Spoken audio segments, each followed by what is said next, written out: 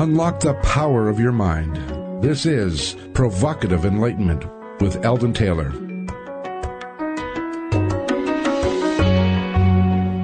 Welcome and thank you for joining us today. The next 2 hours are devoted to learning something more, not just about the world of shoes and ships and sealing wax, but about how, what, and why we believe as we do. A time for the open-minded, willing to challenge some of those old ideas behind what we think we know, who we are, and who we might just become. I'm Eldon Taylor, and this is Provocative Enlightenment. All right, our chat room is open, and my partner Ravinder awaits you there now. You can log on by going to provocativeenlightenment.com/chat. We have a great chat room with some very special folks that join us every week, so don't miss out. Join the chat room today. All right, Ravinder, it's time for you to give that wonderful welcome to all and extend the invitation to join you in the chat room. Yes, everyone is welcome in the chat room. We have a great group of people and some really excellent conversation, and sometimes we get some really interesting ideas coming out of there, and I would like to see you in there too, so do come join me at provocativeenlightenment.com/chat. Just say hello, and then you can participate if you want to, or just observe, whatever works for you. That is provocativeenlightenment.com/chat. Now, if you happen to catch this show on one of the other networks, because it is a syndicated show, it goes out on a number of different networks, and you're not catching it live, or maybe you're catching it here on a replay on Sunday or late at night here on CTR. If that's the instance, what's the value to the chat room? You can still go and, check in the chat room. As I said, we do have questions and things like that posed in the chat room, and we come up with answers. We also do provide links and, depending whatever we're talking about. So maybe it's a direct link to a bonus gift or a direct link, for more information. But, we'll provide that within the chat room very frequently. So, it's definitely worth checking out. We also very often show some kind of a movie we do. In the chat room of our guest, and that's available. That replays as well. Yeah, I think that's really cool. I think it's really good to see the person that you're listening to. It gives you a whole different perspective. So that's one of my favorite spots. Okay, good. Do join us in the chat room. In our Spotlight of the Week segment, this week we turn our attention to having a sense of purpose in life. I think just about everyone who might listen to this show is at least vaguely familiar with Rick Warren's book, A Purpose-Driven Life. The most basic question everyone faces in life is, why am I here? What is my purpose? Now, most self-help books usually suggest that people should look within at their own desires and dreams. But for Rick Warren, it's a different starting place, because he believes that we must look for what purposes God has for each of our lives. For Warren, real meaning and significance comes from understanding and fulfilling God's purposes for putting us on earth. Now, not long ago, we hosted Professor Jay Garfield on this show. And for 2 hours, we examined the meaning of life through a variety of lenses used by people throughout the world, throughout history. Not everyone, or for that matter, every so-called system, seeks to put God at the center of the meaning of life. Indeed, for some, meaning is all about their contribution to the welfare of family and mankind. For others, it's about tasting the chocolate, going for the gusto, living and living fully. And for still others, it's about mind, self-awareness, and or ascetics. Now, the list goes on, but our purpose here today is to ask this question. Do you have a personal, well-defined meaning of life? Now, why would I ask that question? Well, according to a new study published in Psychological Science, feeling that you have a sense of purpose in life may help you live longer and healthier, no matter what your age. Quoting the leading researcher, Patrick Hill of Carleton University, quote, "Our findings point to the fact that finding a direction for life and setting overarching goals for what you want to achieve can help you actually live longer, regardless of when you find your purpose. So the earlier someone comes to a direction for life, the earlier these protective effects found in the study may be able to occur. Close quote. Now, quoting Science Daily, the researchers looked at data from over 6,000 participants, focusing on their self-reported purpose in life and other psychosocial variables that gauge their positive relations with others and their experience of positive and negative emotions. Over the 14-year follow-up period represented in the data, 569 of the participants died. That's about 9% of the sample. Those who died all reported lower purposes in life and fewer positive relations than did survivors. Greater purpose in life consistently predicted lower mortality risk across the lifespan, showing the same benefit for younger, middle-aged, and older participants across the follow-up period. Now, if you haven't quite formed some definite meaning for your life, some, here it is, clearly defined purpose, well, perhaps consider this. Albert Camus once stated, you will never be happy if you continue to search for what happiness consists of. You will never live if you are looking for the meaning of life. And Joseph Campbell added this, life has no meaning. Each of us has meaning, and we bring it to life. It is a waste to be asking the question when you are the answer. So what are we to think? Is living into ourselves sufficient to be our life purpose, discovering ourselves as we go along every day? Or should it be much more deliberate and defined? Your thoughts on the meaning of life, Ravinder? Oh, give me a nice, simple question. There's the meaning of life. Actually, this is something that, like most people, I've thought lots about. But in particular, after Lorna Byrne was on the radio show, and I asked her for what her angels, could tell me about it. And I asked her, what's my purpose in life? And she says, you don't have one purpose. And at the time, that took me back a little bit, because you start looking for, why am I here? As though there is one definitive answer. But as I said, I thought about that a lot. And I realized I have got lots of purposes, and the purposes can change as time goes on. So when I was a young girl, part of my purpose was to be a good daughter, a good sister, to do my best at school, to just be the best that I can. Today, I have be a good wife, be a good mom, be a good caretaker for all the animals that we have. I have the work that we do too. I very much enjoy the work you and I do together, so that becomes a whole different aspect. But even that evolves as time goes on. There was a time I simply did the cleaning around here. That was my job, and I wanted to do that to the best of my ability. Today, I'm constantly looking at ways to improve what it is that we do, and I've, got lots of ideas of my own as well. So I think the purpose to life is to be the best that you can be, at whatever that may be, to fully appreciate everything that you have, to actually spend time being appreciative, to give as much as you can, to maximize your talents and abilities. If you're a great musician, go out there and play. You don't have to be the one digging in the garden. Do whatever it is that you are best at. Bring that, because together, if everyone is being the best that they can be, then I just think we'd have a fabulous world that comes out of it. Reminds me of that saying, all that I am is a gift. Yeah. And the only way I can repay that gift is by being the best gift, the best at all that I am, and giving it back to the giver. I think that totally sums it up. Okay. All right. Every week I read some of your letters as our way of paying respect to the very important role you play in making this show successful. Last week our show featured Diane Collins, and we discussed her work in the book, Do You Quantum Think? Christian wrote, a great mixture of quantum thinking. All right. Jerry wrote, I like what Diane had to say despite the mix of physics. Mark wrote, Diane Collins shared her ideas in what she calls quantum think. I enjoyed the radio show and thought Diane was a pleasant and sincere guest.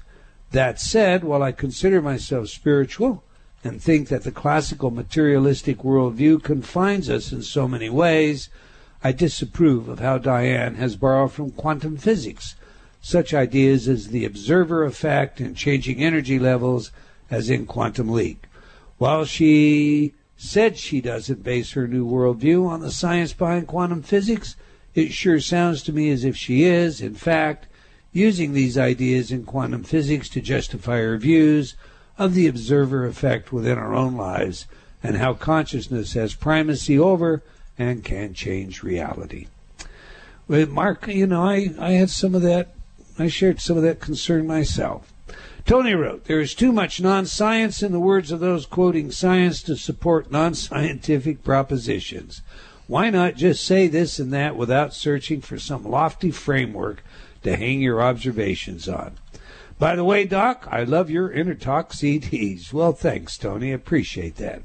Candace wrote, I love Eldon Taylor and his radio shows. C.E. wrote, I've been playing InnerTalk programs in my office while seeing my patients for the past 10 years with amazing results. They have a profound, transformative effect on listeners.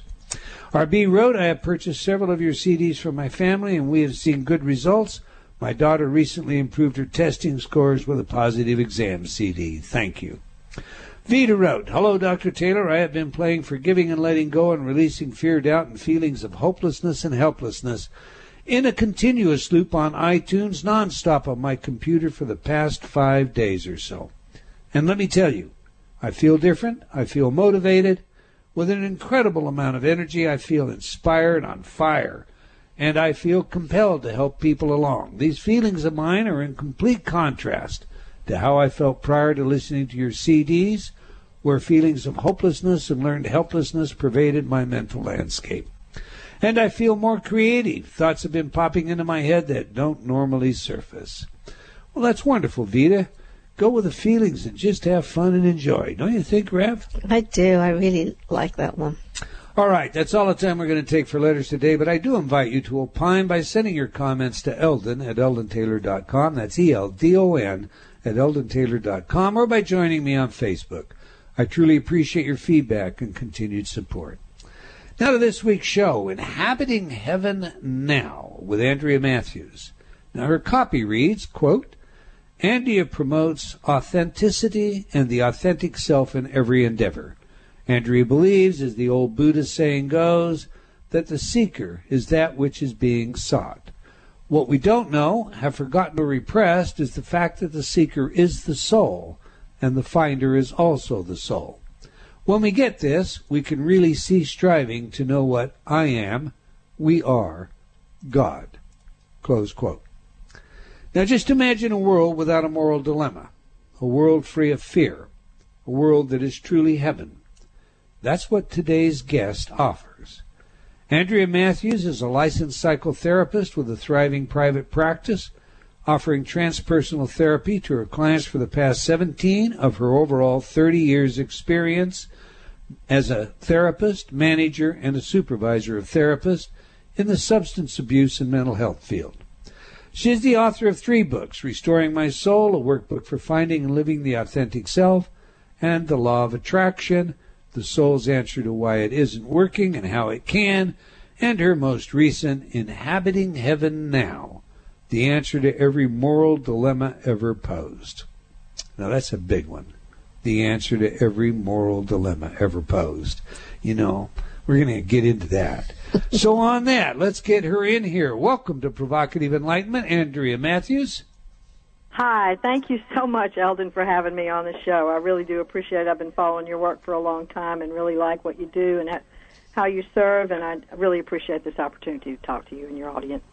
Well, thank you very much. We've been looking forward to this indeed. You know, we like to get at 3 things with our guests, Andrea: who they are, what is the message, and how do we use it? So, you know, to begin, please tell us a little bit about yourself. What was your childhood like? Were you popular in school? What were your passions then, and have they changed? You know, it's interesting. I'm going to start with the last one first. One of the things that I thought of when I was 9 years old is that I wanted to grow up to be a philosopher. Now, I don't know where I got that word, but I remember telling some people that I wanted to be a philosopher when I grew up. And so I am. So that's an interesting thing. Childhood, I lived in a New England area, and then when I was 9, moved south. My parents divorced and came to the South and was hated for being in the South and being a Yankee, and sort of rejected for that. And the fact that my mom was divorced, we came down here during the civil rights, and I happened to have one of my very best friends was African American, and of course, so we got egged and rocked and all kinds of things like that as we were growing up, and so there was some unpleasantness there. But I sort of, what they say in the South, I got religion when I was a teenager, and it was an experience for me to sort of come into something that gave me some sense of peace. But as I took that journey, it gave me less and less peace and more morality. And so over time, I went to a therapist one time who told me that I was using the Bible as an excuse to not see my life. And I thought that was very profound when he said that. And he said, I want you to go home and read the Bible and pick out some of your favorite passages and see what you think they mean. So I started doing that, and lo and behold, here I am today, many, many years later, having read many of the texts of the Bible from the root language, and found out that they don't, by the root language, mean anything like what we've been taught they mean, and having read many of the sutras of the Buddhist sutras and the Sufi sutras and the Bhagavad Gita, and studied those as well. So, I've come a long way in terms of understanding that really, basically, what's being said by every one of those texts is the same thing, and that is that we are divine beings who've forgotten who we are. Interesting. Do you consider yourself to still be religious? Religious, no. I would say, and I don't say I have any one religion. I'm sort of a mix of Taoism and Buddhism and Sufism, and so there's a mix there, a lot of Christian influence there, but not really anything I can pin down to something specific in terms of religion, so no. But I'm very, very spiritual. I'm very much engaged in my spiritual practice every day, all day, every day, so. Okay, well, let's begin. I mean, your book, well, let's just take where your book begins. It suggests that our moral system was conceived out of fear, and I quote, "We formulated our morals based on fear," close quote. So please flesh this out for us, and if you will, do so on a larger global basis, not just through the Western Christian view. Yeah, absolutely. I think that regardless of religion, let's just go way back before religion ever started and talk about how we came to a morality in the first place. And I think we've got a great metaphor for that in the story of the Garden of Eden. It's just one story of many stories, but when we look at the root language of that, what we find is that we were actually hypnotized into a belief that we were separate from the divine, and we tried to intellectualize that into understanding that if we're separated from the divine, there must be some reason for that. Well, it must be that the divine is good and we're bad, and therefore we began to live our lives from that perspective, striving to be good so that we could reconnect with something we thought we were separated from, but we've never really been separated at all. And yet, that whole process, as we'll talk about more and more throughout, I'm sure, will lead us eventually back to a new place, which will be the full creation of form. So morality came to be a way of sort of trying to get back to something we thought we'd lost. And we were afraid that if we didn't do right, let me just put it that way, if we didn't do right, then we would have severe consequences. And we began to connect the dots between, I've made a sacrifice to the gods, and therefore I had a good crop this year. And that's what we began to say, that, okay, that sacrifice meant I got that good crop. And when we had a bad crop, or we weren't able to have children, or we couldn't be calmed on the ocean, or whatever, we began to think, well, there's some punishment inherent in this event. I must not have given the right sacrifice or prayed the right prayer, and so we began again to connect the dots. And that's the same kind of thinking that a child does.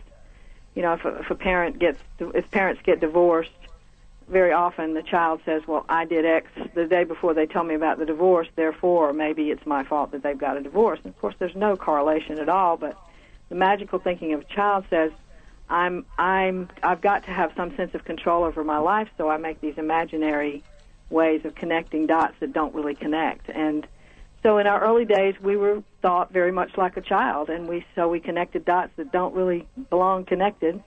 And so we began to say, well, if you're good, you'll get good results, and if you're bad, we'll get bad results. And, of course, then when we get to the book of Job in the Bible, which is one of many texts about how people suffer, what we see is that there is no correlation between Job's goodness and whether or not he suffers. So there's a very interesting connection that we've made about that, and so it is very fear-based, and it goes back way before religion ever started. Okay, but now, just straighten something out here for me, because Job's story does show us there is no correlation between punishment and behavior. Exactly. And yet you're suggesting that it is our fear that our behavior is attached to a punishment. So, doesn't Job's story actually interdict that premise and give us, a juxtaposition?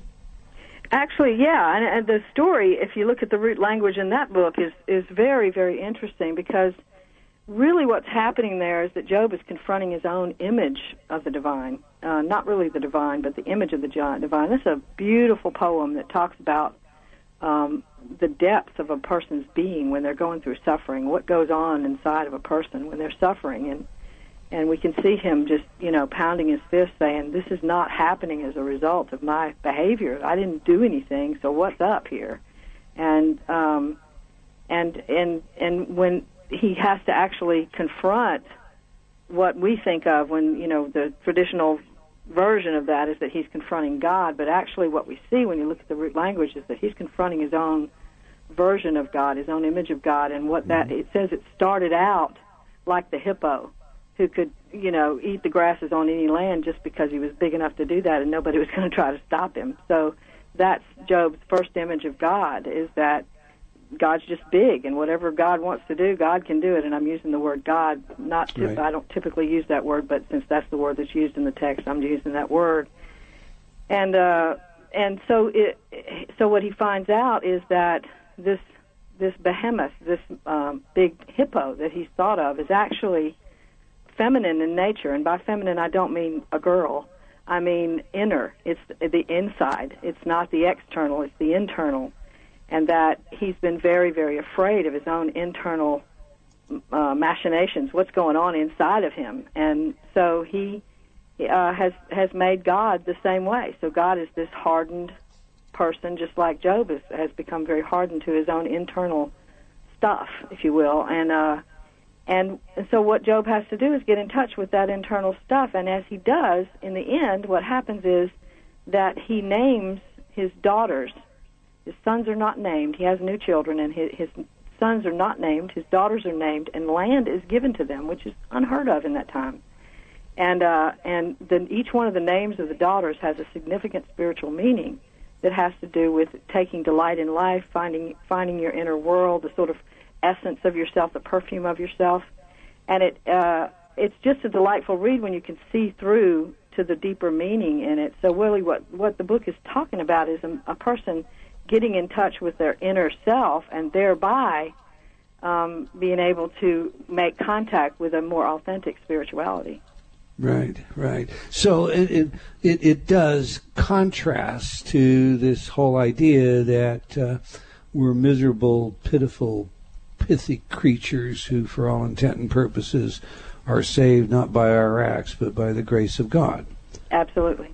Okay, yep. We have a hard break. When we come back, I want to flesh out the idea that you have. Actually, we're going to need definitions, I guess, on what you mean by morality. Okay. We're speaking with Andrea Matthews about her life, her books, and Inhabiting Heaven Now. You can learn more about Andrea by visiting her website at Andrea Matthews. That's AndreaMathewsLPC.com. Remember to join Ravinder and her team in the chat room. You can do that by going to provocativeenlightenment.com/chat. Do stay tuned. We'll be right back. You're listening to Provocative Enlightenment with Eldon Taylor.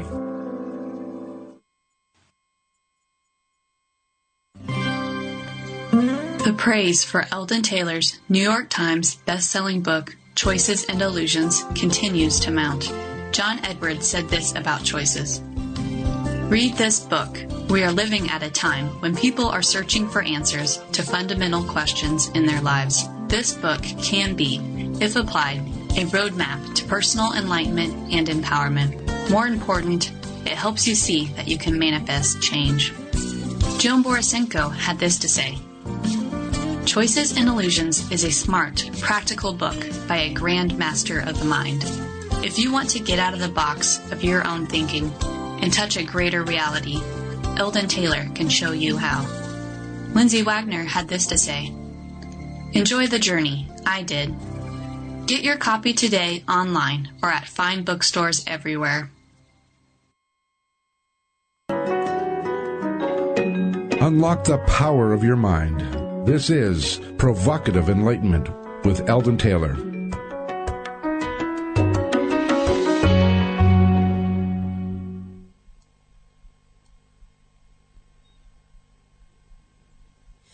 Made a wrong turn once or twice, dug my way out, blood and fire, bad decisions, that's alright.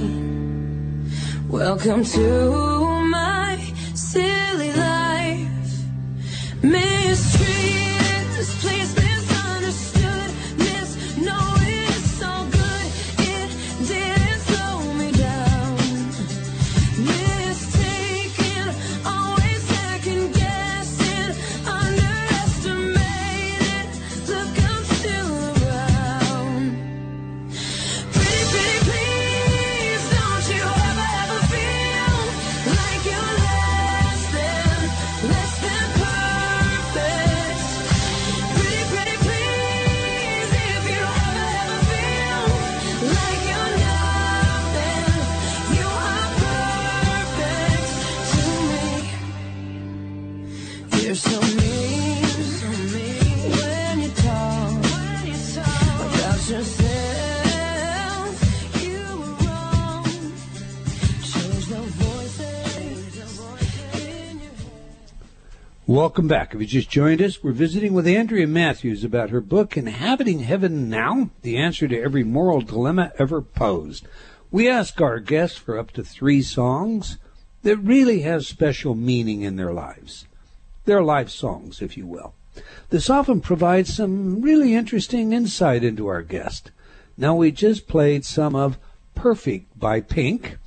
Why is this song important to you, Andrea, and how does it tell us about who you are?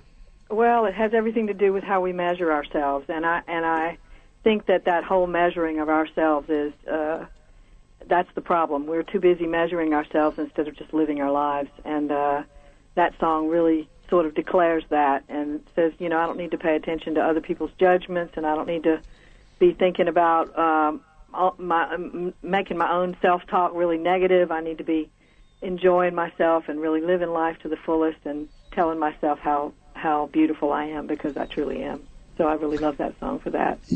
When we did the research to bring the song to the air for you, we discovered that there are 2 sets of lyrics. Yes, there are.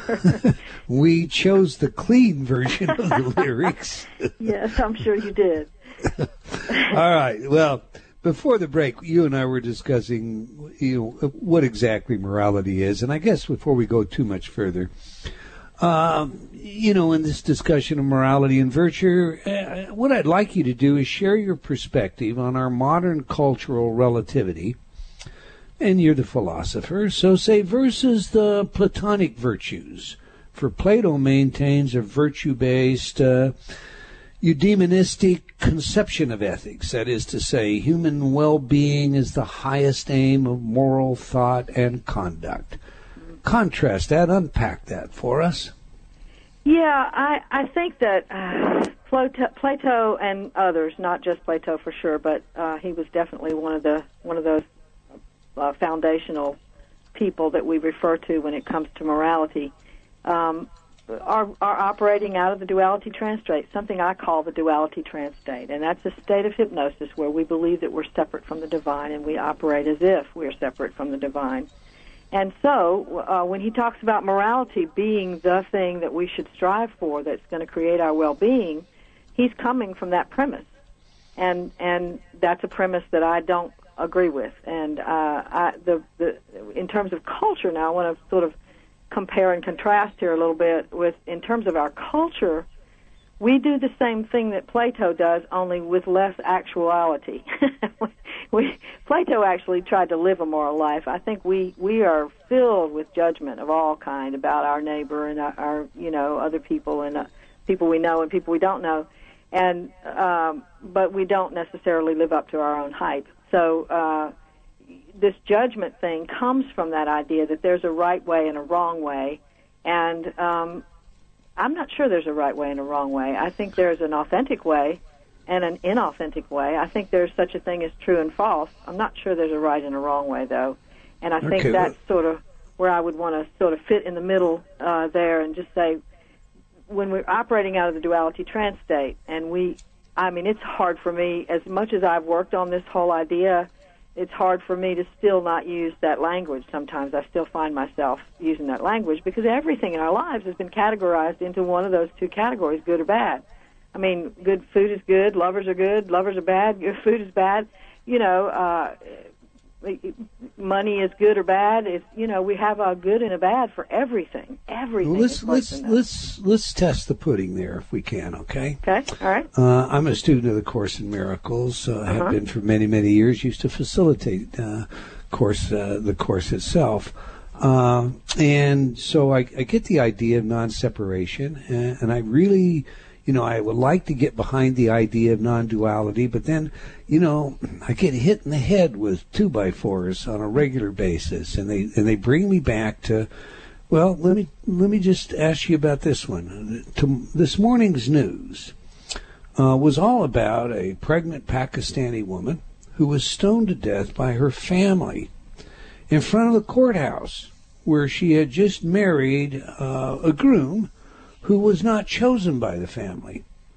And a very graphic story on CNN, one of her brothers put a noose around her neck and held her while other siblings crashed her head in with bricks.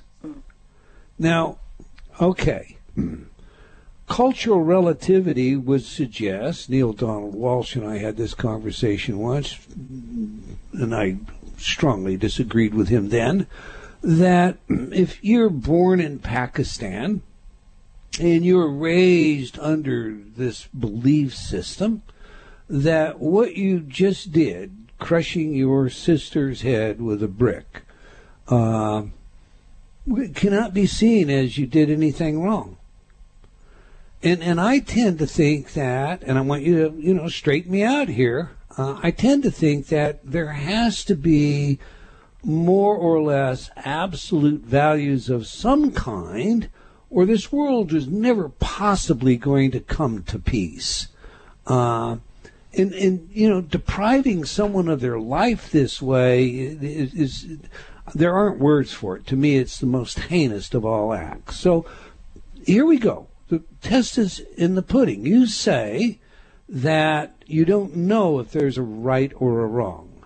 And I'm going to ask you, this Pakistani woman, this 26-year-old pregnant woman, stoned to death in a ritual killing, an honor killing. Is that right or is that wrong? It's neither. And here's the rub here. Do I feel a great deal of compassion for that woman? Absolutely. Do I wish that they had never done that? Absolutely. Would I, if I were standing there and could have done something about it, would I have tried to intervene? Probably. Probably wouldn't have gotten anywhere, but I probably would have tried. I might have been dead too. But the idea is when we stop at right and wrong, we haven't gone far enough. And that's the problem with right and wrong. We can just go, well, that was wrong, and that's all we have to do. We don't have to go any further. We don't have to say, well, what was going on that created that wrong? What was happening in the mind of the person who did it? How does a person turn themselves off, to this is my sister that I'm killing? How does that happen? Those are the questions we aren't asking when we just stop at right and wrong. Well, So I it doesn't totally go far concur. enough. I mean, but then I've got a personal history, in law enforcement, and you don't just stop at right and wrong. There is apprehension, there is punishment, there is deterrence, da-da-da-da-da-da-da. But it all begins by some codification that says, this is right and this is wrong.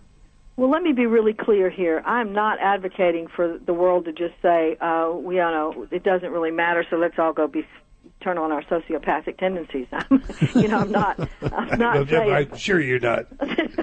I'm not saying that we need to just that not having good and evil sets us free to do whatever we want. What I am saying is that at base we are divine beings, and the morality that we've lived into was, it was intended to get us back to something, which was a connection to the divine, and it doesn't help mostly because we're basing our worthiness on this.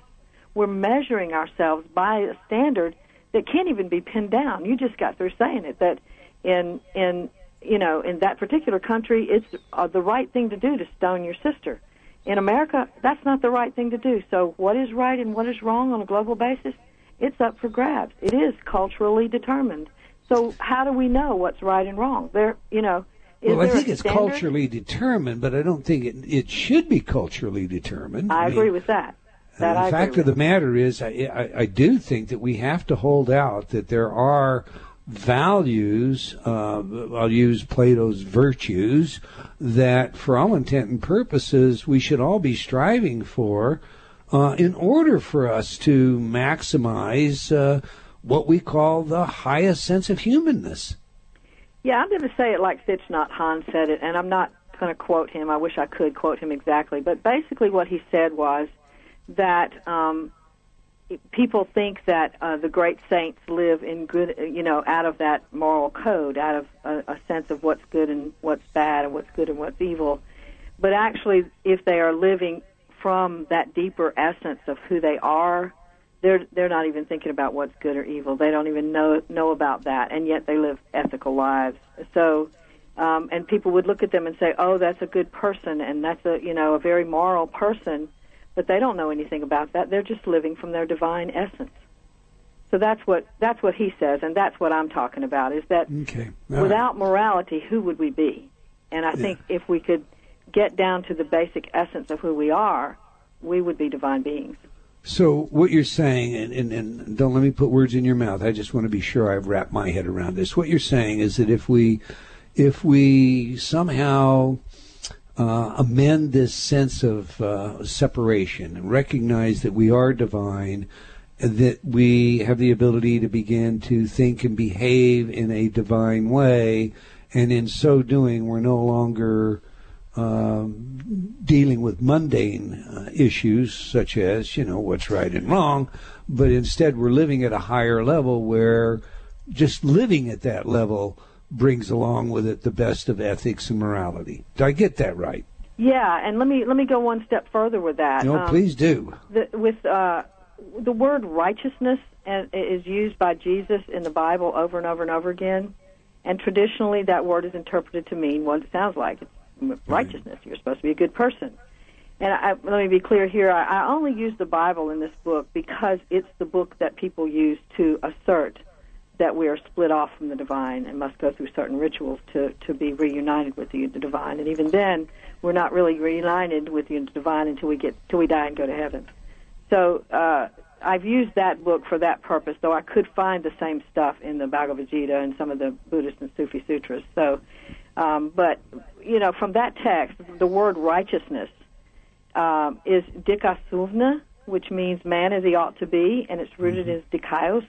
And the root word, dikaios is the root word, and it means only Christ truly. So that when Jesus is talking about righteousness, he's not talking about living a good life. In fact, he says your righteousness should exceed that of the Pharisees, who were the most righteous of the land. So what he's saying there is you got to go deeper. This is not about your behavior. This is about you finding out who you are at your deepest essence. This is you finding out that you are the Christ nature, the Buddha nature, what the Bhagavad Gita calls the divine self. We are those things, and that's what he was trying to teach. So that's what I'm trying to talk about as well in this book. Okay, since you brought the Bible up, I'm going to have to ask you this. Joseph Campbell saw much of the Bible as I think he called it the literature of the spirit, or more simply, it was just powerful myth.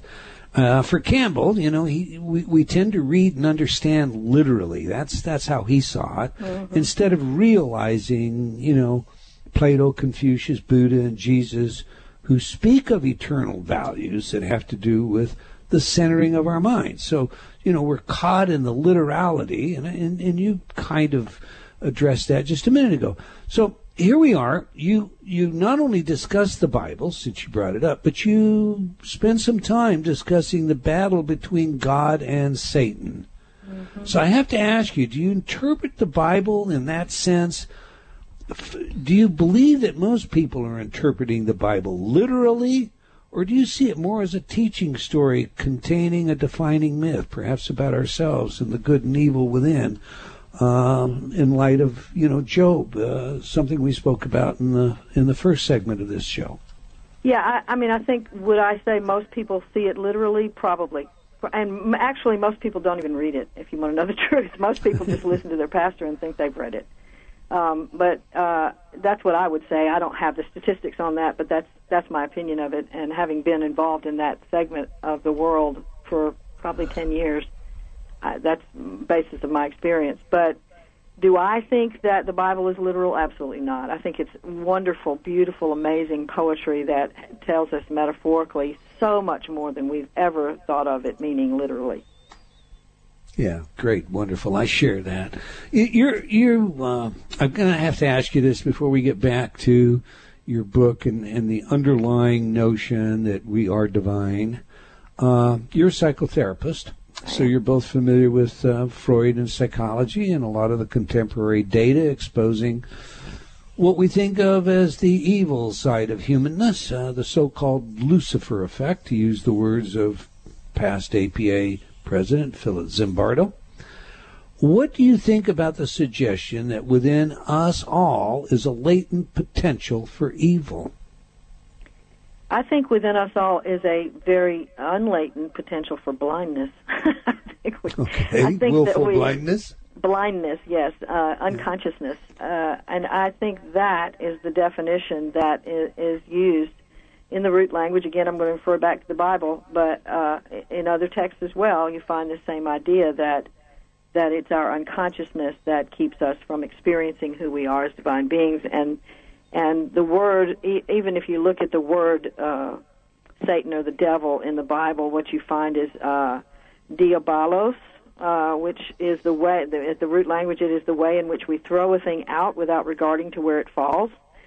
I mean, we can throw out lots of information if we throw it into the unconscious. We can throw out our awareness of who we are as divine beings. We can throw out our compassion. We can throw out all kinds of things. So, yes, I do believe we have the potential for great acts of self-harm and other harm, yes.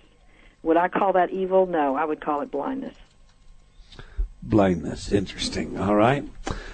Let's do this then. How is it that you find that we can inhabit heaven now?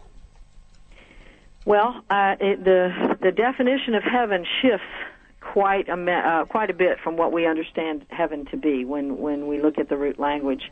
First of all, and I'm going to use the Bible again and again, I'm using it only because it's the book that people so often quote to assert that we are not divine beings. So Luke 17:20 through 21 says that we can find where exactly we can find heaven, and it is inside of us. So with that as sort of a baseline, we can go through several definitions that Jesus gave us of what heaven is and isn't. He compares it in lots of ways to lots of different things throughout the whole Gospels, lots of little stories he tells. But I've picked out three in the book. One is the one of the wheat and the tares. The other is like the one of the woman who is cooking up bread with leaven in it, and she cooks it into 3 loaves, and even then somehow it grows over itself into a kind of oneness. So, and then the parable of the mustard seed, it's so tiny that you can hardly see it, but you plant it in, it becomes this huge tree that the birds of the air can nest in.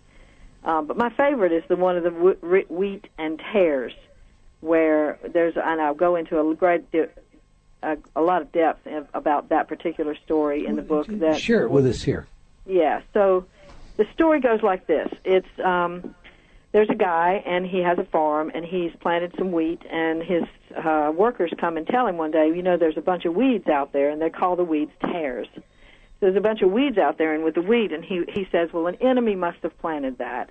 And they say, well, what should we do? Should we go pull it up? And he says, no, don't do that now, because if you do, you might pull the wheat up with it. So let's just wait until harvest time, and then we'll go and pull the wheat up, and when we separate them out, we'll throw the tares into the furnace. And so a lot of people translate that traditionally and literally as an end time kind of separation of the good from the evil, the bad guys from the good guys, right, where the good guys go to heaven and the bad guys go to hell. But when you look at the root language, what you find first is that the definition of heaven is oranos, which in its root language, it starts off being the sky. So you could say, well, heaven is the sky, or you could go a little more poetic and say heaven is something above us, something transcendent. And let me stop you for just a second, sure. Andrea, just for clarification. When you say root language, you're not speaking of the Hebrew, you're talking about the Aramaic? What do you mean by...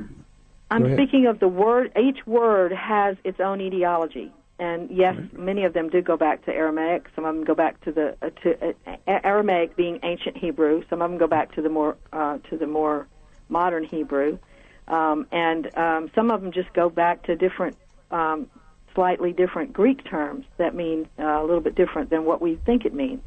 So when the people are translating the Bible. So when you say the root language, what you're saying is you're looking up a root. So if it goes to the Latin language, that's what you're talking about. If it goes to Greek, if it goes, okay, all right. I just needed that for each word has its own etiology, but it's also poetic and metaphorical as well. So it's a kind of mix. Didn't mean to interrupt you. I just, no, needed that's a that good for question. I'm glad you asked it. So go on. Yeah, so we tend to think in those terms that there's that place up in heaven far away where God lives, and we don't get to go there until after we've suffered through planet Earth, and if we're good, we go there. But what this says, like Oranos means at its root language, it means the order of things eternal. Jesus goes back and explains that particular parable in Matthew 13:36-43. So if you're interested in following up on this as a listener, you can definitely find that in Matthew 13:36-43. And what he says is that there's going to be a harvest at what's called the end of the age. But when you look that up, when you really study those terms, Sontilia is the word for end, and it means completion. It doesn't mean end. And an age is an incessant and perpetual process. It's not, that there's an end coming one day where something's going to happen. There's an incessant, perpetual process that defines heaven. Heaven is an incessant, perpetual process within us. It's not something that happens once we die. It's something that happens all the time while we're here on earth, and it is, at its root language, the order of things eternal. So there is an ordering force inside of us, just like you mentioned Carl Jung a little while ago. Carl Jung says that the self is the source and the goal of life, and that our it is who we came here as, and we're trying to get to that again.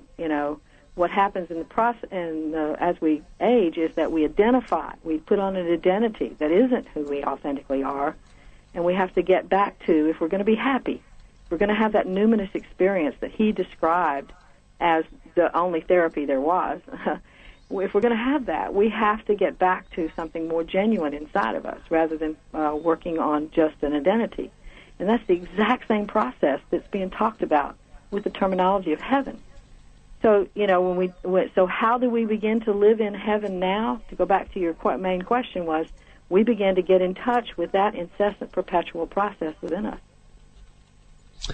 The incessant, perpetual process within us, for many people, is a turmoil. One moment, maybe it's ecstatic, and then the next moment it's a mood state that is maybe, say, depression. And the world that we live in today seems to be, for all intent and purposes, able to swing from one extreme to another extreme without provocation, given the slightest of instance. When we come back, we have a break coming up. When we come back, I want you to explain, if you will, how it is that we do engage this incessant, perpetual process in a way that unveils who we really are, as opposed to just responds to maybe the neurochemicals and whatnot that are going on in our system because of the way we live today. Again, if you'd like to know more about Andrea Matthews and her work, visit her site or check out the links on provocativeenlightenment.com. We have a film featuring our guest during the break. It's a good film. I want you to take a look at it. You can watch it in our chat room. So if you're not already there, now is a great time to get on over there. Just go to provocativeenlightenment.com/chat. We'll be right back after a brief station break. Unlock the power of your mind. This is Provocative Enlightenment with Eldon Taylor.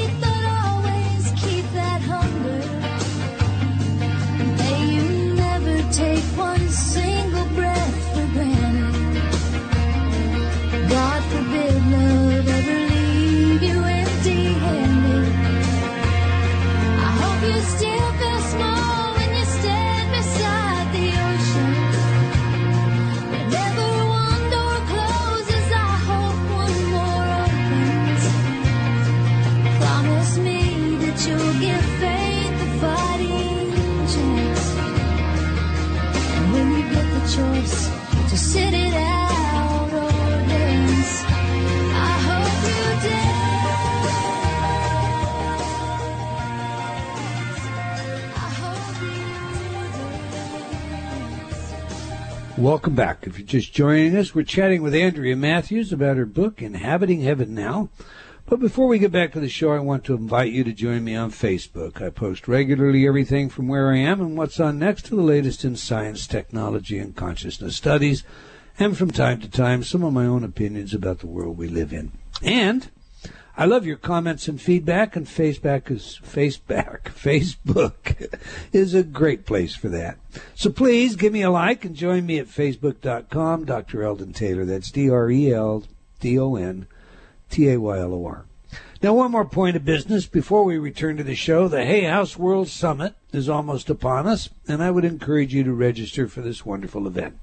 It's free, it's online, there are some really super people that will be giving you some wonderful information, sharing freely, and you can participate from, in your pajamas, from your bedroom, in the total relaxation and privacy of your own home. So do check out the details and register at eldontaylor.com. All right, now we just played some of your second musical choice, Andrea. I Hope You Dance. I love this piece, by the way. What's the story about this one?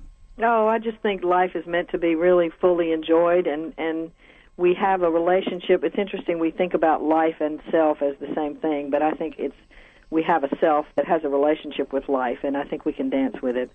So that's where that comes from. I love the lyrics. I have to tell you, I checked out those lyrics. I mean, this was a song I wasn't at all familiar with, and it is now in my driving music. I do enjoy that music. Oh, that's all right. great. Listen, before the break, we were talking about the incessant perpetual within, and perhaps I didn't make myself clear. I guess there are a lot of people today that we see, maybe because of our 24/7 news media, that just are behaving in ways that I have never seen in my lifetime. And whether it is going on a rampage and shooting a lot of people because you've been rejected by some girl, or some of the other heinous acts that we see in the world.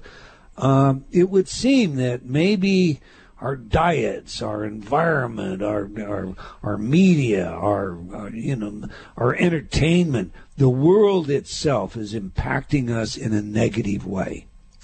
So what I meant by my question was, how do we accept the incessant perpetual within, and in that process remove ourselves from the impact of what I see, what I've just described out there? Yeah, I think that's a great question, and it's the most important question we can ask, because there are people who are telling us that the way to, to sort of not be a part of this world is to say that the world is just an illusion, and we don't have to be a part of that illusion, and therefore we don't have to be, we just can turn off the news and not listen to any of that negative stuff, and therefore every life will be bliss for us. Right. And while I tend to say, well, I get tired of hearing the really bad news again and again and again. I want to know what's going on so I can pray about it, but I don't want it to be shoved down my throat. And I do think that there's a lot to be said for how much information we are putting out there. And the thing that I think in terms of us getting worse and worse is I don't think we are getting worse and worse. I think that we know more about what's going on with everybody, so it seems like we're getting worse and worse, but I think these same kinds of things have always been happening. So, and plus we have bigger weapons now, and more weapons with more bullets that you can shoot at the same time, shoot all at once. So I think that in terms of how we come to really be a part of the eternal, incessant, perpetual process that is heaven, it is a process in and of itself, because just like Carl Jung talks about, we can identify with something other than who we are. So let me just give an example, and in the book I give you two different, very specific case studies. So there, it says how to do it very specifically there. But just briefly, if I'm born into a house, a home where my parents are hyper-religious and cannot admit to any wrongdoing and are just always afraid of me being wrong or bad and making them look bad, then the slightest little infringement they might really get upset about.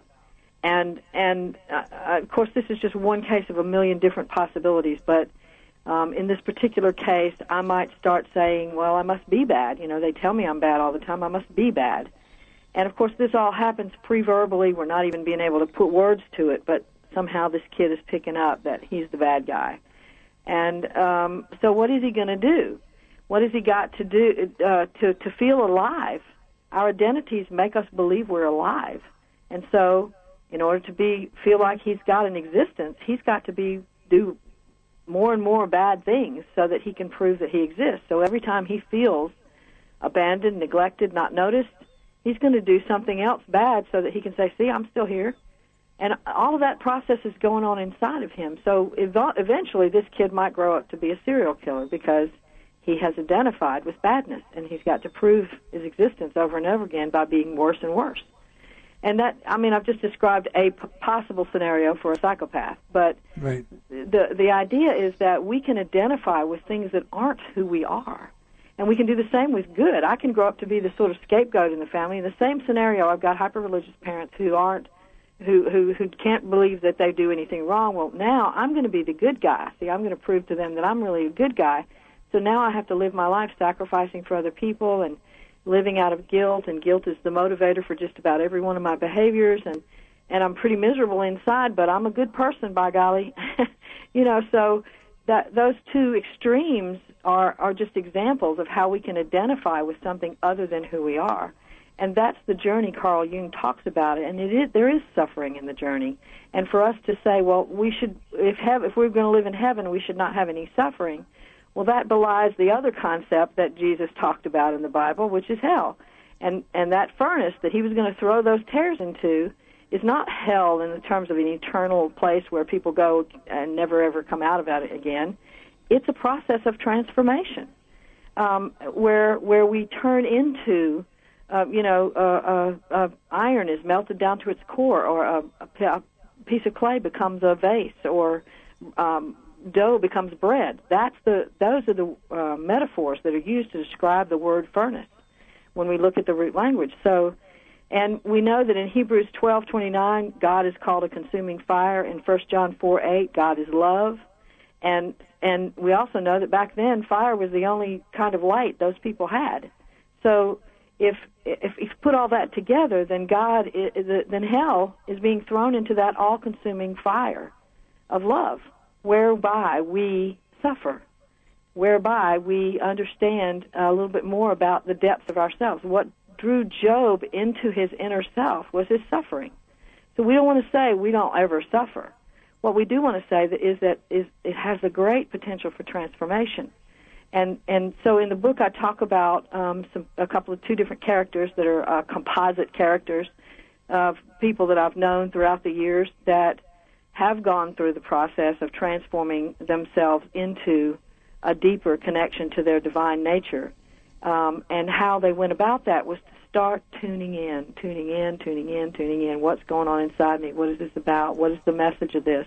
To really not analyze it, but be with it, so that it gives you information. Because all of our emotions are messages from our internal guidance system that are telling us, here's some things you need to pay attention to, and maybe make some changes here, and make a decision there, and choose what you'll do with this or that or the other. And all along the way, though, that whole process, just like Carl Jung says, the self is both the source and the goal. All along the way, that whole process is being orchestrated by heaven within, which is that internal organizing feature, just like Carl Jung calls the self, which he calls in the Imago Dei, the image of God, and compares it in great detail to Jesus Christ. He says that the self is the central organizing feature of our lives, so that the self is always pushing from within to get us to see something different. And maybe we have to go through some suffering so that we can see that something different. And so that's the whole process. It's like heaven is that eternal, incessant, perpetual process within us, and hell is in the employ of heaven, so that it also is a part of that process. That's very interesting, because what you've just described is a duality, heaven and hell, the yin and the yang, within, in a framework that is designed, if I've read your book correctly, to lead us to non-duality. Exactly. That seems a little bit paradoxical. You want to unpack it for us? Yeah, it is definitely paradoxical, as are all the great wisdom traditions of the world. And I think, like Jesus was one of the great Zen masters. Some of his speeches, particularly the Sermon on the Mount, is filled with koans.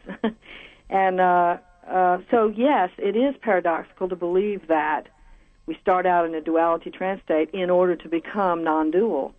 But I think the whole purpose was when we, and I use that term very broadly, Elohim is a plural God, and the root language is the belly of a man, a beast. There's all kinds of things in that root language. It's also a God and a false God.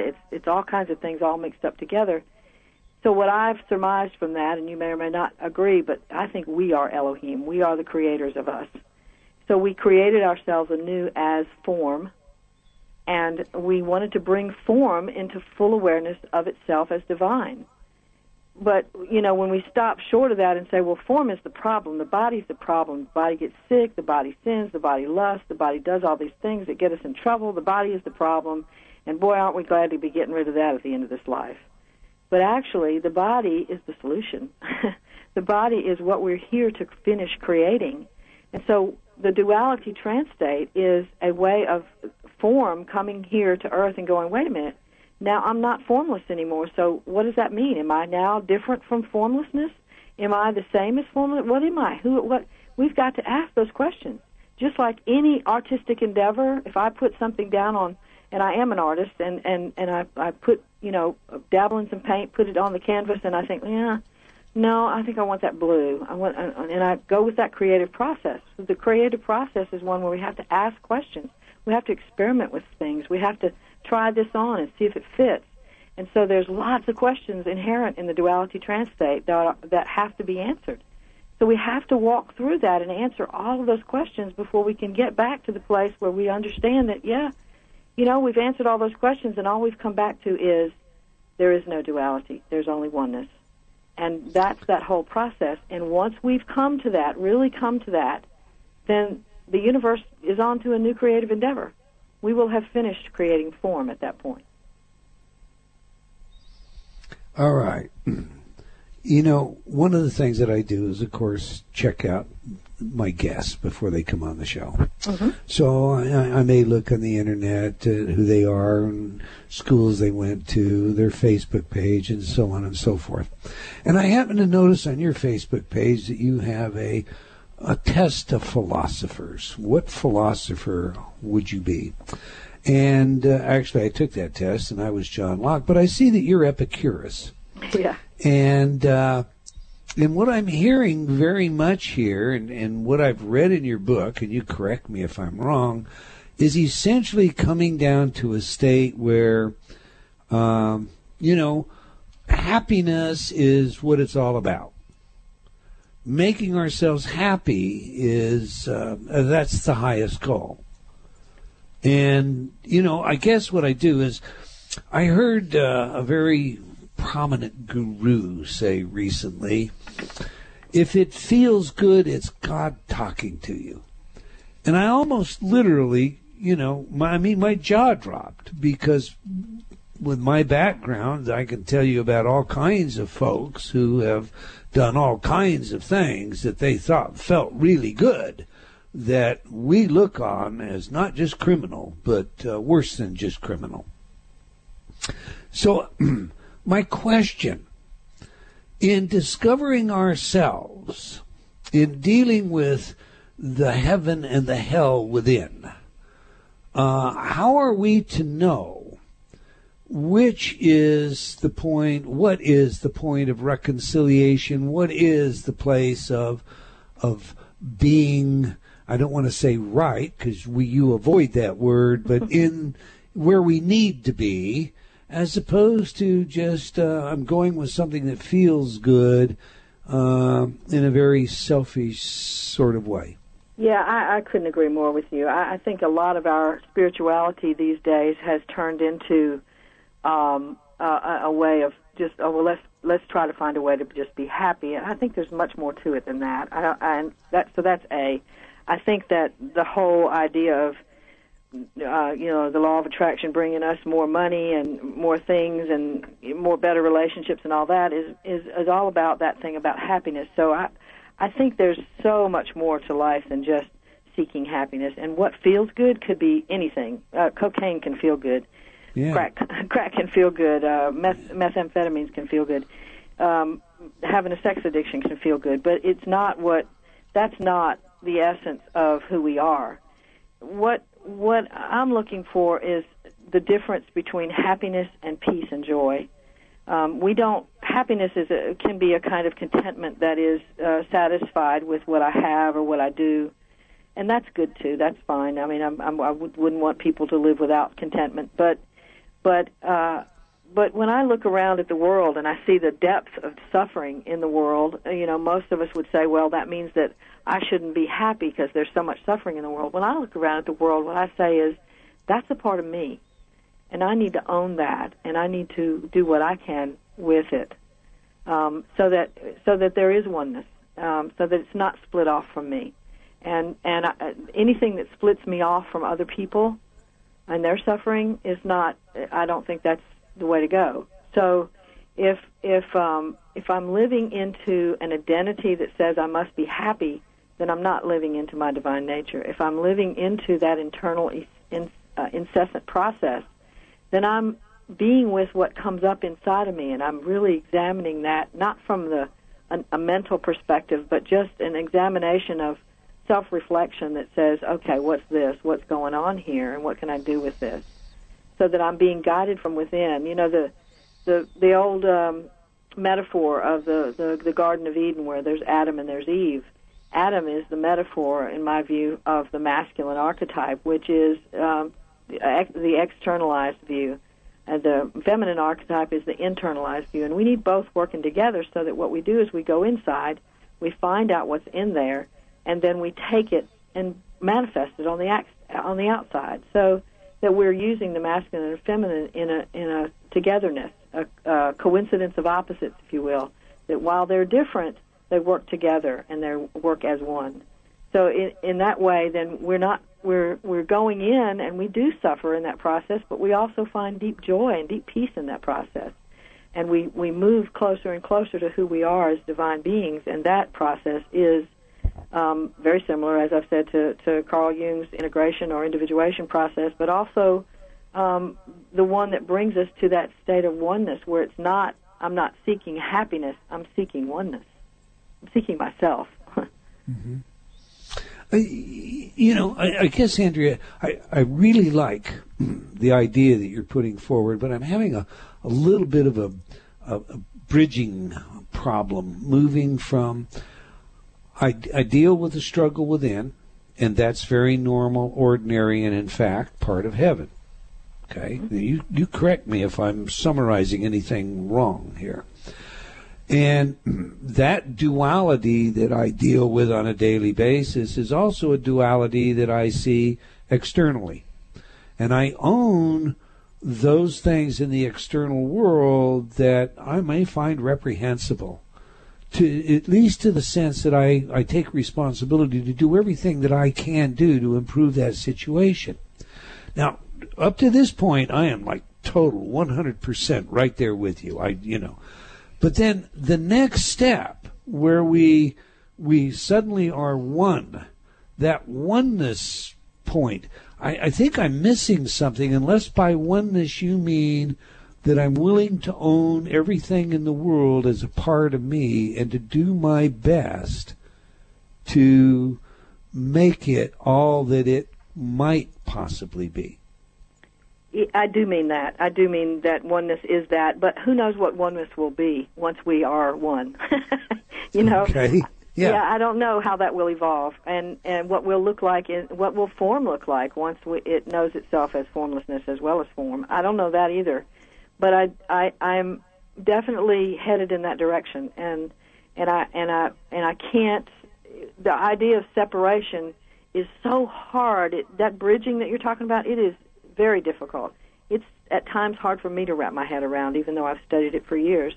I think that it is one of the hardest things we have to do is to imagine that we really are one, to imagine that everything within me is one.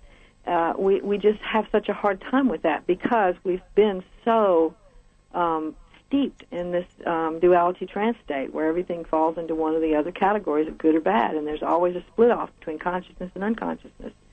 So it is very hard to really wrap our heads around this thing. And I totally appreciate that struggle that we have to do that, because I have the same struggle. And yet it is right there in front of us in our text, and it is right there in front of us if we look around at nature, how it all seems to work together. And we look at some things in nature and, well, that tiger just killed that rabbit, so that's bad.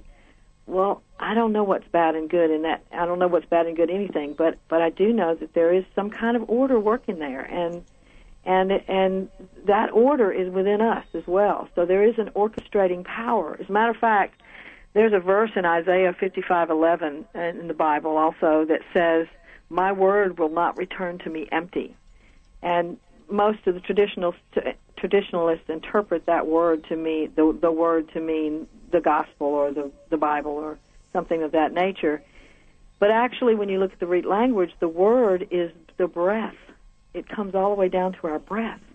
So what he's saying there is, I breathed life into you, and it's not going to return to me empty. I'm not going to fail. And so that is so much more hopeful than totally failed image of this God that we have that the traditionalists tend to put forth for us to us to honor, which is going to send probably 85% of the world to hell. I mean, that feels like a pretty failed God. And so when we think about that whole thing, we think about the idea that maybe there really isn't any failure, then there is some kind of underlying process that's ordering this all that we may not understand, but there is something happening in each one of my incarnations that doesn't fail. I'm getting what I came here to get each time. And even if I'm only getting a single grain of the whole thing that I'm supposed to get, I'm getting that, and therefore my life has not failed. Well, I'll tell you what, for what it's worth, Andrea, I think you gave us the best definition of oneness that I've heard, and that's just simply, embrace the entire world as a part of who you are, and then be self-responsible. Do everything that you can in a proactive way to make the world the way you want it to be. That's something I can 100% endorse, and that is the best definition that I've ever heard of oneness. We hope you're enjoying our show today. We'll be back in just a couple of minutes, and we'll take your phone calls. If you have a question for Andrea Matthews, and I'm sure you do call in. You can do that by dialing 1-877-230-3062. Do stay tuned. We always save the very best for last. You're listening to Provocative Enlightenment with Eldon Taylor. Whether you catch our show on CTR or 12radio.com or BTO.net and or BBS.com, we want you to know that we appreciate you. Thank you for listening.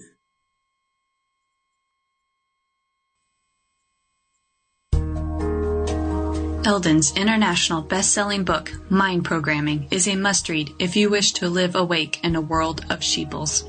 Film producer Jeff Warwick had this to say about mind programming. Dr. Eldon Taylor's new book is a must-read. If you've ever questioned your purpose in life or felt bound by a culture that's driven by mass media, you now have at your fingertips the knowledge and tools to break the chains of this cycle.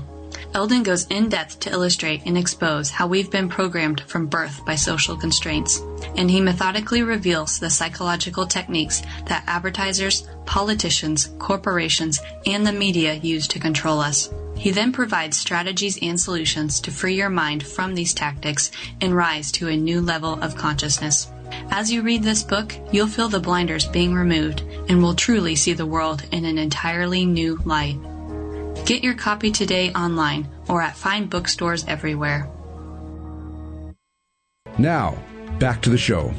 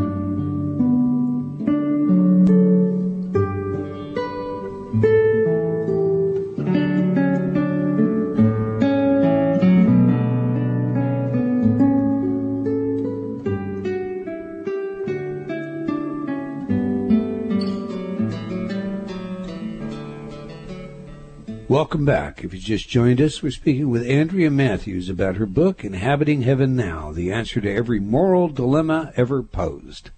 We will take your phone calls in this half hour, so if you have questions of our guest, either give us a call or submit your question in our chat room. Ravinder and her team are there to put your questions forward. Okay, Andrea, we just played a classical guitar version, one I particularly like, of Pachelbel Canon, or at least a bit of it. Indeed. Why is this music important to you? It just resonates way down deep in my soul. Not only that, but it brings back a very pleasant memory. My son learned how to play the violin and came home and played that for me, and of course I was awash in tears while he was playing it. But so yeah, it's a very special song to me just because it moves me. I think, I don't know. I don't know anyone that doesn't enjoy Pachelbel Canon. Mm-hmm. All right. Let's do this. We've got some questions that coming forward from our chat room. I want to tie up a couple of loose ends with you, though, first. You mentioned earlier the law of attraction. And, of course, I've taken a great deal of issue with how this law of attraction was marketed and what it offers and how it leads to so much disappointment. And I know you have also taken that on. You've written a book about it, indeed. So what I'm going to ask you is, you've got a pretty unique take on it. Share that with us. Yeah, I agree with you. I think it was a good start in the sense that we are responsible for our lives. It does make us responsible instead of sort of casting that out into the universe and saying somehow the universe is just going to take care of me and I don't have to think about this. But I think it did keep us from really seeing what's really going on in terms of who we are. I think it's another version of duality where it says out there's something that's going to make me happy, and I have to make it come to me. And what I believe is that, just like in the Garden of Eden, that metaphor, everything is already supplied to us, and we just can't see it because we live in the duality trance state where we believe that we're separate from the divine. So, and what I've said, the actual law of attraction is that we're attracted to and by all those things, places, people, events, and circumstances that will bring us closer and closer to knowledge of who we are as divine beings. So you share with me this idea that, if you just create a vision board and put your fancy car in your house and all these trinkets that you want to own on that vision board and paste a few affirmations around your house on your refrigerator and your bathroom window about how you're attracting all this wealth to you, and then, assume a supine position and turn on the TV, that it just isn't going to happen. Right. Well, it could happen. But that doesn't mean it's going to happen because you've done all that. Again, we're connecting dots that don't really belong together. We are, the soul is the soul or the divine self, those are interchangeable terms to me, is the central organizing feature of our lives, and it is going to attract to us, and we're going to be attracted to all those things that are going to make us more aware of who we are as soul. And that's the journey, is we're here to find the deepest essence of who we are so that we can bring form into its fullest potential as its divine nature.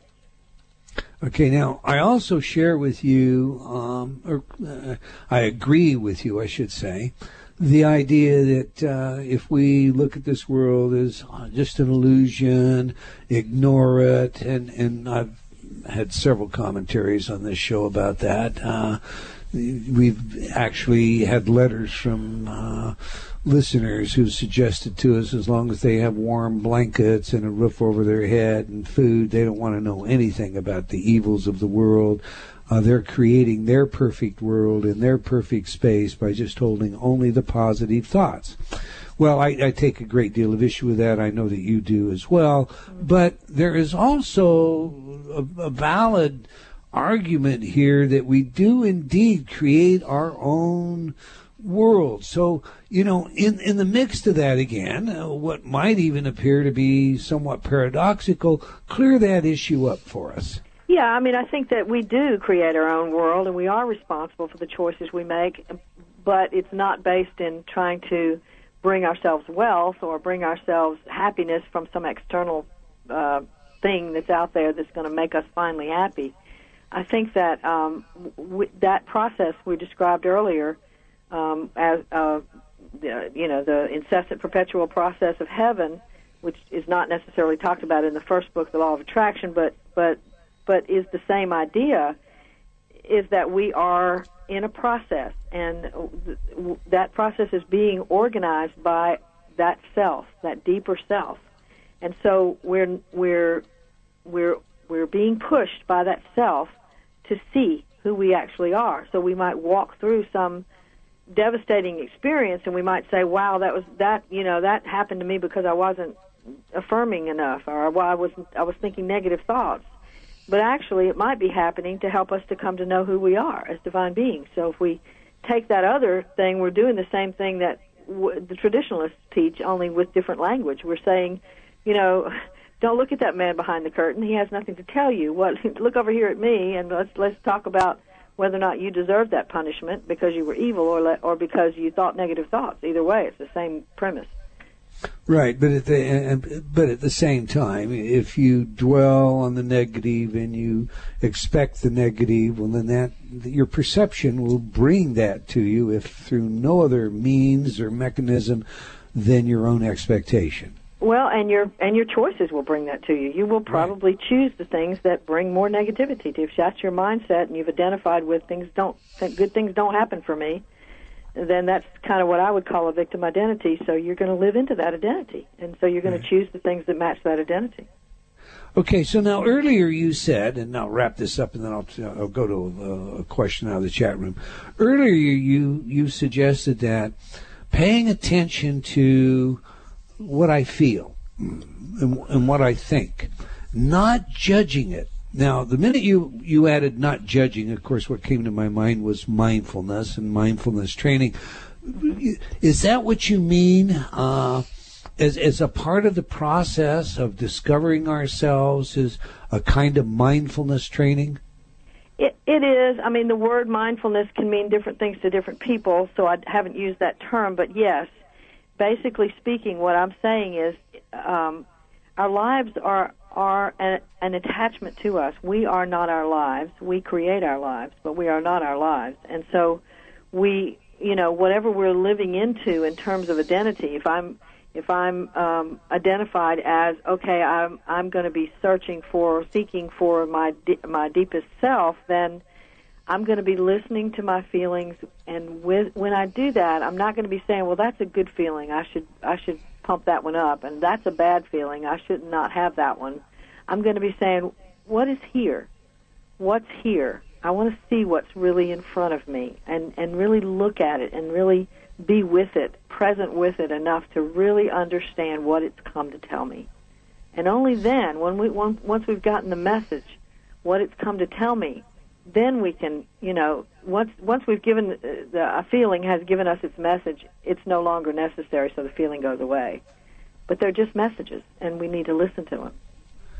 Do you think we stand a high probability of deceiving ourselves about what these messages mean? I mean, you are a psychotherapist, so you're very familiar with how the unconscious, for all intent and purposes, can give us everything from explanations that are just confabulations to mechanisms designed to protect us that deceive us at the same time. Yes. Yes, the answer to that question is yes, a mighty yes. We can deceive ourselves. I've definitely done it. I'm sure you've done it. We've all done it, and we're going to do it again. But that's part of the process, too, is that self-deception is to run into that wall that's created by the self-deception and go, oh, there really is a wall there. I thought I could walk through that, but that's a wall, and to be able to go to, that's part of life. That's part of the journey of life, is to be able to fool ourselves, ask the questions that fooling ourselves gives us, and then move on from there to something more realistic. We don't get to go through a life without lots of mistakes. Unfortunately, I wish that I could, have lived a perfect life, but it just doesn't exist. And so these mistakes are opportunities. They're yet another opportunity for the soul to intervene and say, look, here, look at this, look at this, look at this. I so totally agree with you. Inhabiting Heaven Now, the answer to every moral dilemma ever posed. Andrea's wonderful book, and it is a great book. I highly recommend this book. It's a very lucid read, and as you can tell, she has a very solid grip on how we do indeed find our highest best. I suppose I'm more of a Maslowian theorist in that sense, but how we do achieve the heaven within and achieve it now. It's a great book, great read. Okay, let's go to the chat room. Mark out of the chat room says, I still need to be more clear on how Andrea defines authentic self. She said we need to strive to be more authentic than just right or wrong. And how does authenticity relate to the question Eldon raised about the girl being stoned in Pakistan? Oh, great question. Great question, Mark. Thank you. Yeah, I think that, first of all, authenticity, the authentic self, is that deepest essence of who we are. Now, my first book, Restoring My Soul, was a more psychological view of that with a spiritual ending. But, so you can look at it psychologically and say this is the self that Carl Jung talked about, that is both the source and the goal of life, that is the deepest essence of who we are. So authenticity means I'm living into that deepest essence. A lot of times we think in terms, we're so, fashion conscious and social conscious that we are thinking in terms of, well, I'm going to be real now. I'm going to tell you what I think of you. You really suck, that thing. And but that's not authenticity. And nor is it authentic to say, well, I feel like wearing blue jeans to work, so I'm just going to wear blue jeans to work, and, if they fire me, well, then at least I can say I was being authentic. That's not authenticity either. Authenticity is that deepest essence of who we are. So in order to go there, we've got to remove all of the masks and costumes that aren't authentic. Now, how does that relate to the woman in Pakistan? Well, if I'm going to be authentic, I'm going to look at that. And, Eldon, I really appreciate the way you described that in vivid detail. I really got the picture. I had not heard that news this morning, by the way, but I did. But when you described it, I was there. I was seeing that. And, of course, I was wanting to do something about it. And the only thing I can do about it from this place right now is to give it my love, give it my compassion, hold it in my arms and say, this is also me, and give it prayer. So that it becomes enlightenment, it becomes insight inside of me, and I believe that if I get insight about that, then or I can feel the compassion of that, or just be with the empathy of that, then I'm also giving that to those people as well, because we are one, because there's no way that I'm separate from those people. So in that sense, then that's what I can do about it, and that's how my authenticity recognizes it. To me, it's inauthentic to say, well, that's bad. Those people need to be shot, or put in jail or whatever. That stops. It stops me from going any further. It stops me from feeling compassion. It stops me from going to that deeper essence. So that's of what I'm talking about. I hope that's answered your question. Can't you really do both, Andrea? I mean, I'm going to come back to, how you modeled this in the beginning. So we have heaven and hell within. And that duality is the duality we live with, and what we work for, and we see that duality without as well in our world. Now, I am loving the duality within myself that may give me an aberrant thought, and one that I choose not to claim. And we all have aberrant thoughts, and we all lie to each other and to others. So, the bottom line is I recognize this and I say, okay, I'm not going to claim that. I'm not going to hold on to that. I can love it, but I'm also going to discard it. It's not going to be a part of my life. I have chosen to do something else. Now, if I'm understanding you correctly, that's the rectification process, the rectification of opposites, the middle pillar, the middle column, the middle path, through all of the different literatures you've been talking about, the Upanishads to the Torah. If I do that with myself internally, am I wrong to also do it externally? Because I look at this Pakistani situation, and maybe I'm just, to be faulted for this. And I am unable to embrace it as something I want to hold on to. I am able to embrace it and feel great empathy both for the victim and for her groom. it is harder for me to feel that empathy toward her brother using a brick on her skull on the courtroom steps. I mean, it's just hard for me to do that. But I believe that I can do that if at the same time I can feel justified in wanting to remove that from the world, just as I want to remove a behavior or an aberrant thought from myself. Now, tell me, is that not also possible? Of course it's possible, yes. But I think that the process of dealing with duality is not one where we discard things, but rather we integrate things. So I would say integration means I'm going to take an aberrant thought, I'm going to find its message. Why did that aberrant thought come up? Why is it so aberrant? What is it, what is that about that? It, means that it is aberrant. So that it's so unusual for me that I recognize it as aberrant. And what does that mean about what I'm shutting out or letting in to my psyche? And so I can, what I would do with that is recognize that all feelings and thoughts are but energies, and they're just neutral energies. They have no, other value beyond giving us the message. So what's going on there? And then I can take the message and integrate the message, and I haven't discarded anything. So in that same way, then, I think about Norway and their prison system a lot. I think about they send people to farms, and they teach them how to plant and grow, and they work with them through counseling, and they have a very, very small recidivism rate there. And I think that maybe we need to revise our thinking about what works and what doesn't work in terms of discarding things from the world and from our own thoughts.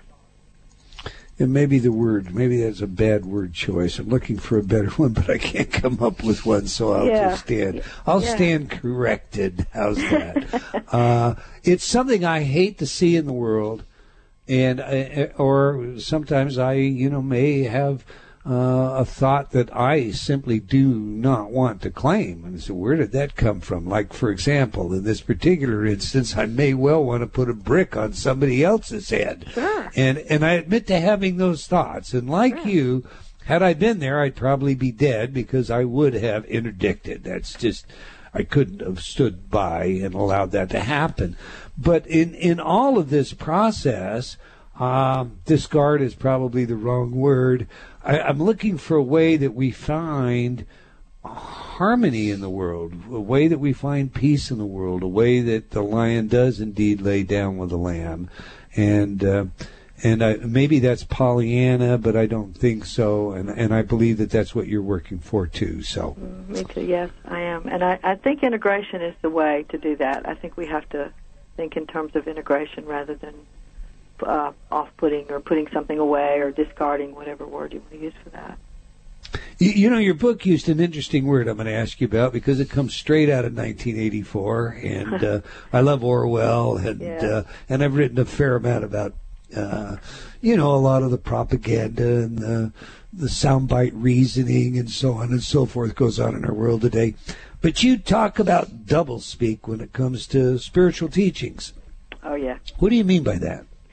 Well, for example, you brought up the Course in Miracles. I really love that work, and I read a good portion of it. I can't say that I've read every word of it. There's a lot of words to read there, but yes, there is. I do agree with a great deal of what is said in that book. On the other hand, it starts off in the introduction saying, "Perfect love casts out fear," and speaking of discarding, casting out works there too, what's come from that is that many people are saying now that they have to get rid of fear in order to have love. And that is not what that verse is talking about. It's talking about when you have love, there is no fear. But we get it reversed. And so the teaching that goes with that is a kind of doublespeak that says, yes, there is oneness, yes, we are divine self, but no, we're not. We have to work on this thing, and we have to get rid of the bad stuff. So, and then, there's in the lessons there, the teachings, the teacher's manual and the student's manual of the Course in Miracles, there's some of the exercises that our students are supposed to do. That one of them is that airplane didn't really crash. Right. I'm like, oh yes, it did. That airplane crashed, and those people died. They transitioned. They're not in body form right now, and that idea creates a kind of there's a reality and a non-reality, a duality. So it's doublespeak again. So it's saying that everything is oneness, but no, it's not. And it's really hard for us. I want to reiterate, it's hard for us to not speak in those terms because our heads have been so stuck in the duality trans-state for so many centuries that it's going to take a while for us to not speak that way. So I'm not criticizing when I say that. I am recognizing it as doublespeak, though. Yeah, I think everyone that initially comes into the course has, as a first exercise, denial of everything. The room's not here, the window's not here, and you're absolutely right that that does in and of itself set up a duality within ourselves. All right, I love your work, Andrea. I want you to tell everybody how they can learn more about you. Your website, where they can get your books. You have a wonderful radio show. You've got 45 seconds. Go for it. Okay, thank you. First, thank you very much for having me on the show. I've really enjoyed talking with you. And you can connect with me on my website, which is www.Andrea, A-N-D-R-E-A, Matthews, MATHEWS.LTC.com. I'm in the process of having my website redone, but when that gets done, there'll be something there to tell you where to go. And, of course, Facebook, you can find me at Inhabiting Heaven Now. There, I have several pages on my personal Facebook page, but also Andrea Matthews, or Facebook is Authenticity Central. You can go there. That's my author page. My radio show is Authentic Living on VoiceAmerica.com. Been there for almost 6 years now. Just had my 300th episode. I've interviewed lots of really cool people. I need to get you on there, Eldon. All right. And we're out of time, Andrea. Yeah, okay. I do follow up. Do go to our website. And I'm sorry we've come to the end of another hour or another episode of Provocative Enlightenment, but I want to thank all of you for joining us today. I hope you enjoyed our show, and will join us again same time next week. And until then, remember, believing in yourself always matters. Provocative Enlightenment has been brought to you by Progressive Awareness Research and other sponsors. Provocative Enlightenment is a syndicated show and appears on other networks. For a schedule of show times, visit provocativeenlightenment.com. If you're interested in becoming a sponsor, write to Eldon at eldontaylor.com.